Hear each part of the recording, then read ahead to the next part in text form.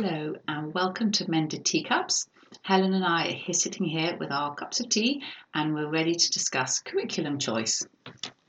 That's a fairly big thing to chat about. When you're thinking about what you want to use to help teach your children, I think one of the things we were just talking about is your education philosophy. Now that sounds really highfalutin, but what we just mean by that is, what do you think education is for? How do you think education should happen?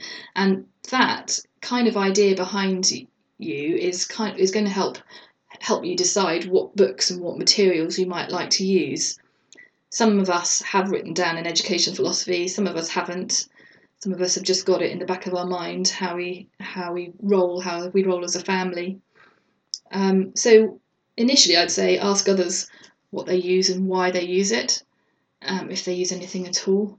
And in fact, that's going to be kind of the theme of our talk now today, I think, our chat. Mm-hmm. If you're in Bristol in the UK, you can always come and ask to borrow books from the Beige Headers Library. We're going to do another podcast another time about education philosophy. But for now, Molly, what sort of curriculum have you used and how did you choose it and why did you choose what you've chosen? That is a great question, and I kind of have a bit of a confession here. And my oldest child is 18 now, doing A-levels. So we can't have gone too far wrong, but I have to confess that when we started, I had absolutely no idea what we were doing. And I think I'd done absolutely zero reading. And we just went into it incredibly blind, to be quite honest. So I would say it's by the huge grace of God. It was something certainly we prayed about. We prayed and prayed and prayed about it. And I'd known one other family who homeschooled, and I guess what Helen was talking about, their education philosophy, their way of being in their family hugely inspired me. But that was quite a long time previously. So we really did very much go into it. I went to Smiths. I thought we better start with maths and English, and so I went to Smiths and I bought the relevant Key Stage maths and English books. And we kind of started from there. I'm not a teacher, but I had done a lot of children's ministry beforehand, before having children myself. And so I love doing creative things with the kids. And so actually we did a lot of project work, and actually doing that came very naturally to me. And so I had a fairly traditional education, so I kind of thought, well, better do some geography, better do some history, better do some science. And I tended to roll them all into one, and we would just do big projects. I had two little boys at the time who were very energetic, so we tended to spend a lot of time outside because that was an absolute essential, because they would be climbing the curtains otherwise. So that was well, I can say a bit more detail, but that was kind of really where we started. It was which sounds dreadful now that we knew so little about it. But so you tell me about yours, and then I can tell you a little bit about some of this one I had researched a bit, what we then did. So how did you begin? Yes, well, I felt I did need some sort of structure to help me. I didn't really know what I was doing, and so I did a little bit of research on the internet. This was quite a long time ago. The internet was only just getting going. Yes, it was, yeah. Those days. Yeah. But came across Sunlight Curriculum, which is an American Christian curriculum, and that was all about reading great books together. And I just thought, that's what I want to do with my kids. I'm really grateful that that's the one I came across, because since then I found other curricula that would have really switched me off and maybe thought, no, actually, if that's what homeschooling is, if that's what education at home is like, I don't want to do it.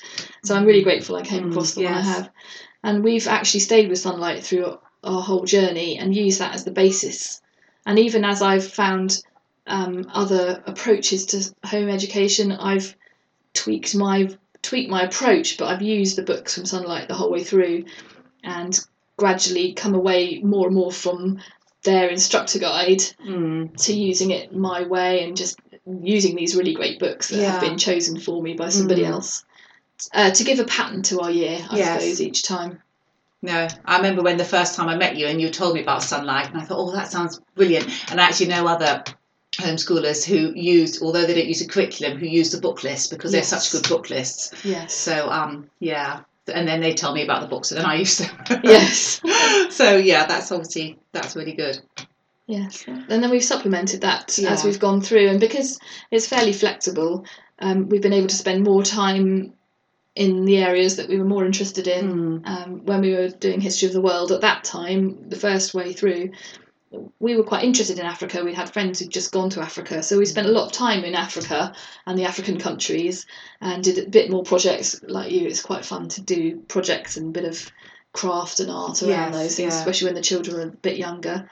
Whereas we didn't have any connection with the Far East at all, so we kind of went through that very quickly, and later on have come back and found out more about Asia and China as a different time. But we've made it fit how we were. Yes, I think that's something that I've sort of learned about using curriculum, that actually it's a resource rather than you're a slave to it kind of thing. Definitely. And actually using it as a really good tool, and the curriculums I have then subsequently chosen, that's been really helpful. I have to keep that in mind, that it's, I don't have to do every little bit of it. It's used as a resource. Yes, I felt very sorry for a friend of mine who, through circumstances, was home educating her child and felt she had to do a particular curriculum which involved filling in worksheets and sending them back to a central agency for marking, and then 3 or 4 weeks later it would come back marked. Well, they're not even learning that stuff anymore. Yes, the marks don't make any interest, and she felt home education was a real burden to her while she was doing it. And I felt that was really sad compared to my experience of just being able to be enjoying being with my children. Yes, and it's fun, isn't it? And it built on relationship. I think that's been so important to me, and as I have listened and read, that the relational side of it is just so important, actually. Yeah, that's been a key. Yeah. And as we're saying with educated philosophy, for me, homeschooling is about family, it's about relationship. So sitting on the sofa together with a really great book, or even sitting on 3 different sofas with 3 different books once they'd learned to read for themselves. That's been great. Definitely. It's been good.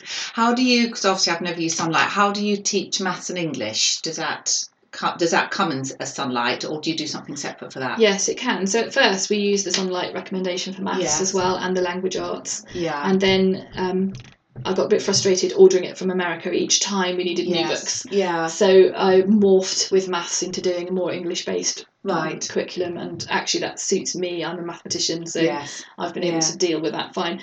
Language arts has been an interesting one. We've kind of come and gone with. I quite like Sunlight's approach, because they use the books you're reading to teach you about grammar and spelling and composition and so on. So a very natural way of teaching. Yes, and I like that idea, but it hasn't always worked for us particularly well. It obviously is an American curriculum, so it does have a slightly different approach to English language than schools in this country might do. So we've kind of mixed and matched and gone through different things as we've gone through. Have you found different things, because you've been able to adapt it for different children? One thing of work with one child, and then you need to change it for other children. And I've certainly done that with the maths, because, for example, one of my children really appreciated using Khan Academy online. Yes, we've used that, Others of my children didn't like that at all, didn't suit them. So we've just done different approaches and tried to... And as we've come across different companies... I found Schofield and Sims. And they were great. So I've used different companies at different times to do the maths with. English is still kind of out there. The jury is out on what we're doing with English. Yeah, I think it can change as well, because different things come out as well, don't they? As well as the children being different and growing. But my oldest son has managed to get his GCSE in English language, so I'm quite pleased with that. I was going to say that's okay. Yes. Oh. And then science is an interesting one, isn't it? Because Sunlight do a science curriculum, and we've had different approaches with trying to do some experiments at home. Yeah, and the children, they're fun, aren't they? And the children really enjoy them, but it doesn't always fit into a week very easily. We tend to sort of store them up and do them all in one go. And have one big lab morning. Big science afternoon kitchen or morning. Science, Isn't that the thing? You know you're a homeschooler if you've got something growing in the fridge. Yes, which hopefully isn't mould on your cheese. Because you haven't had time to clean the fridge out.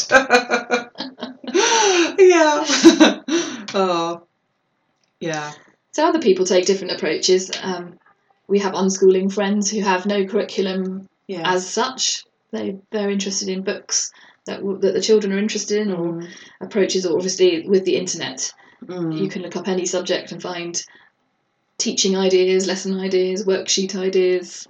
Yes, and they're amazing. I Yeah. use something called Activity Village for younger children, and that's fantastic. You pay a small subscription every year, and it's just got loads and loads of worksheets. And because we do a lot of projects, I download the worksheets, relevant worksheets, and that's really helpful. Yes, and Enchanted Learning is another one I've used. I haven't used that one. Okay, yeah, that's good.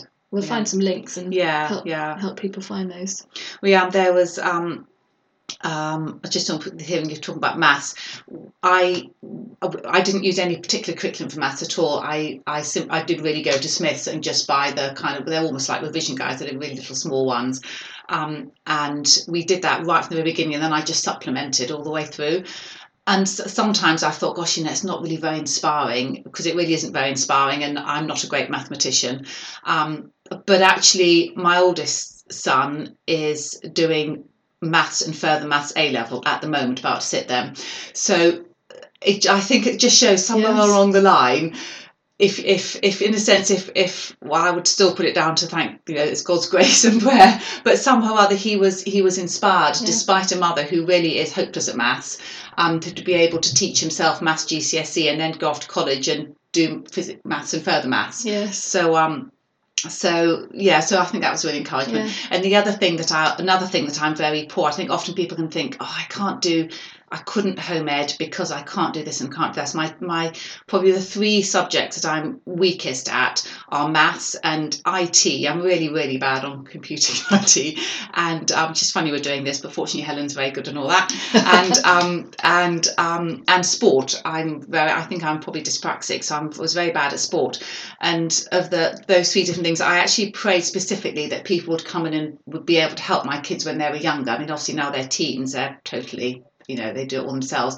But there were different people who came in at different ages in my children's lives and just said, would you like me to spend some time teaching them, doing some computing with them or some coding with them or something, just completely randomly, which was amazing. And the sports, which maybe we could talk about PE another time, but actually my second child is probably now going to start doing a sports course next year at college. So, which I just think is amazing, isn't it? The two things that I was worst at school, my two sons are going into. Yes.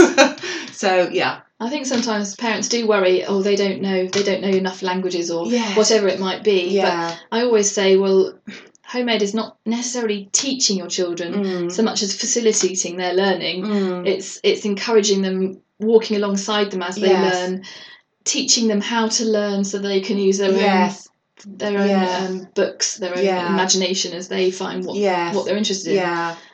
So in fact, at the moment, my second child is doing different GCSEs, all in different ways. She's got one, she is going to a class, one she Skypes her grandma for help learning, one she's doing completely on her own, and one I'm teaching her. We've got the whole range. We were a bit like that with GCSEs, which again we'll do another time. But we found that by the time it gets teens, and I think part of it is actually, if we're enthusiastic about learning and we're wanting, in a sense, to continue our own education, there's so much. I've learned so much through homeschooling. I realised I don't think my general knowledge was that great at all, and I'm sure it's improved because I'm interested. And actually, if you're interested in something, we decided with history that we would just start sort of way back and just chronologically go through British history, and then we've done bits of the world as and when. And that's been fantastic. We've been lots of outings, and you can kind of, so we've got quite a few different books that we use, and different books for the boys and different books for the girls because of their kind of age ranges, but because it's something that's been really interesting, and they all have a real love of history. And the same with geography. We've sort of gone through again with just different books, just going to the library and the book people and charity shops and just picking up lots of different books and then kind of reading them as we go kind of around the world. Yes. And I think if we're enthusiastic and we want to we can kind of pass on that enthusiasm about learning, then it makes them interested and they want to carry on learning, because we're never going to teach them all. No. They want to know before they're 18. So actually what we want to do is to equip them to be able to do their own learning and to be able to continue their education. Yes. If that makes sense. Yes, and that is kind of behind how you choose your curriculum, is what books can I use that will encourage my kids, that will enthuse them. Yeah. Although, you know, we were just talking about how much colour there is in a maths book, and I think sometimes, obviously children love to see colourful books, and it's nice to choose ones with good pictures. Sometimes I've found maths books that are just too overcoloured, and it's confusing. It's a red herring, actually. They just want to learn this. But then again, that's different for different children. Yes. I've got one child who wants to see on a maths textbook, just give me the instructions and give me the practice, whereas another child would love to have the pictures and a very much more visual approach to maths. So again, we haven't stuck with one curriculum. My Sunlight curriculum has arched over all the children. Yes. But then maths has definitely been individual to each child. And I think that's the real joy of it, that you can teach different children in different ways. And actually I'm sure my younger daughter, one of my daughters is dyslexic. Well, my younger son is dyslexic. And so actually some things are learned to learn together, sort of like the more project worked, you know, the boys work together and the girls work together. But actually maths and English I'm going to have to teach completely separately, because both the dyslexic children are using a dyslexia program for English, and there's just no way that they could do the normal English grammar sort of English program that I would have done with the non-dyslexic one. So but the one set of books that I did choose, curriculum I did choose, which I just think was I'm sure God prompting me and guiding me. A friend of mine who homeschooled her two boys who are a bit older than mine, and said she'd used an Answers in Genesis a science curriculum called God's Design. And I thought, all I've got Usborne books, you know, we love science, we do lots of expensive, probably don't really need that, but just something in me kind of prompted me to just go and have a look at it, and it happened to be on special offer, and I bought it, and it's just been the most fantastic thing, because the boys particularly are both very science orientated. I learned so much. It was actually written by homeschooling parents, for homeschooling families of different ages, so you can kind of use it for whatever ages. And because for the boys, that especially for the older one, that's absolutely the area that he's going into. You know, I could have chosen English literature, which I probably don't think I taught him particularly well, but it wouldn't have been that important for him. Does that make sense? So I could have really invested in great poetry, and it probably wouldn't have been that important in his life. Whereas actually investing in the science curriculum, and we spent a lot of time doing it, I think is really, really been foundational for him in, I think, you know, hopefully in his sort of university afterwards, because that's the area he's going into. So I always used to say, you know, do say to kids, you know, at the end of the day, you know, God's our best teacher, and if we don't know, let's just ask some guidance. Yes, totally. Yeah. Do you think, I was just thinking about the cost of curriculum, do you think that's a constraint in it? What do you think for people worrying about how to afford these books? Yeah, I think it's very much how you do it.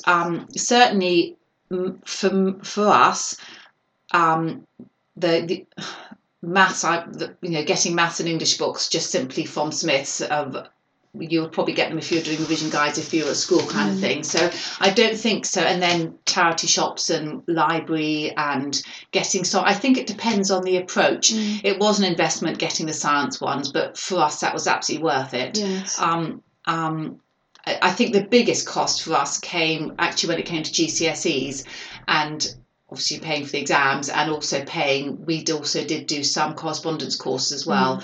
So I think the biggest cost actually came to GCSEs. I think primary education, up until that stage, certainly you can spend money on it, but I don't think you have to. I think there are other ways around it. As you say, there's so much on the internet as well. Yes. So yeah. Yes. I think it depends a lot on how you do it, really. I don't know. What do you think? Yes. Well, the outlay for Sunlight each time we buy does feel like, ooh, that's a bit of a chunk of money.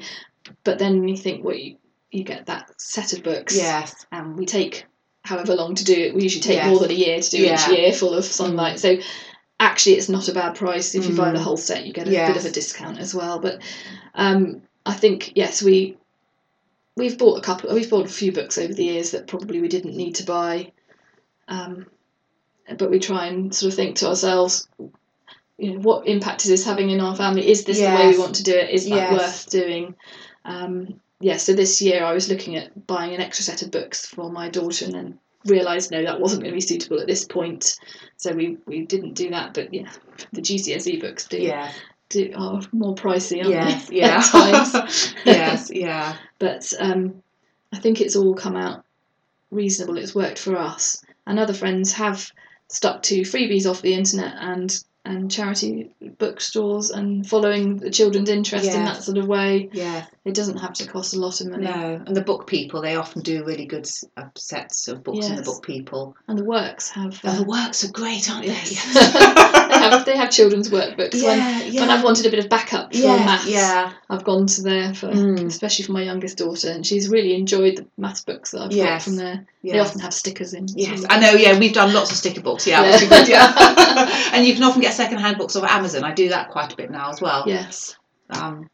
And I've tried to learn to put my Amazon books into my wish list for a while first. And check that I really want them still. No, that's a good idea. I can easily find a book list and go, oh yes, I'll have all of those. And then really, no, that's not a good idea. Yeah, that's a good idea. Yes.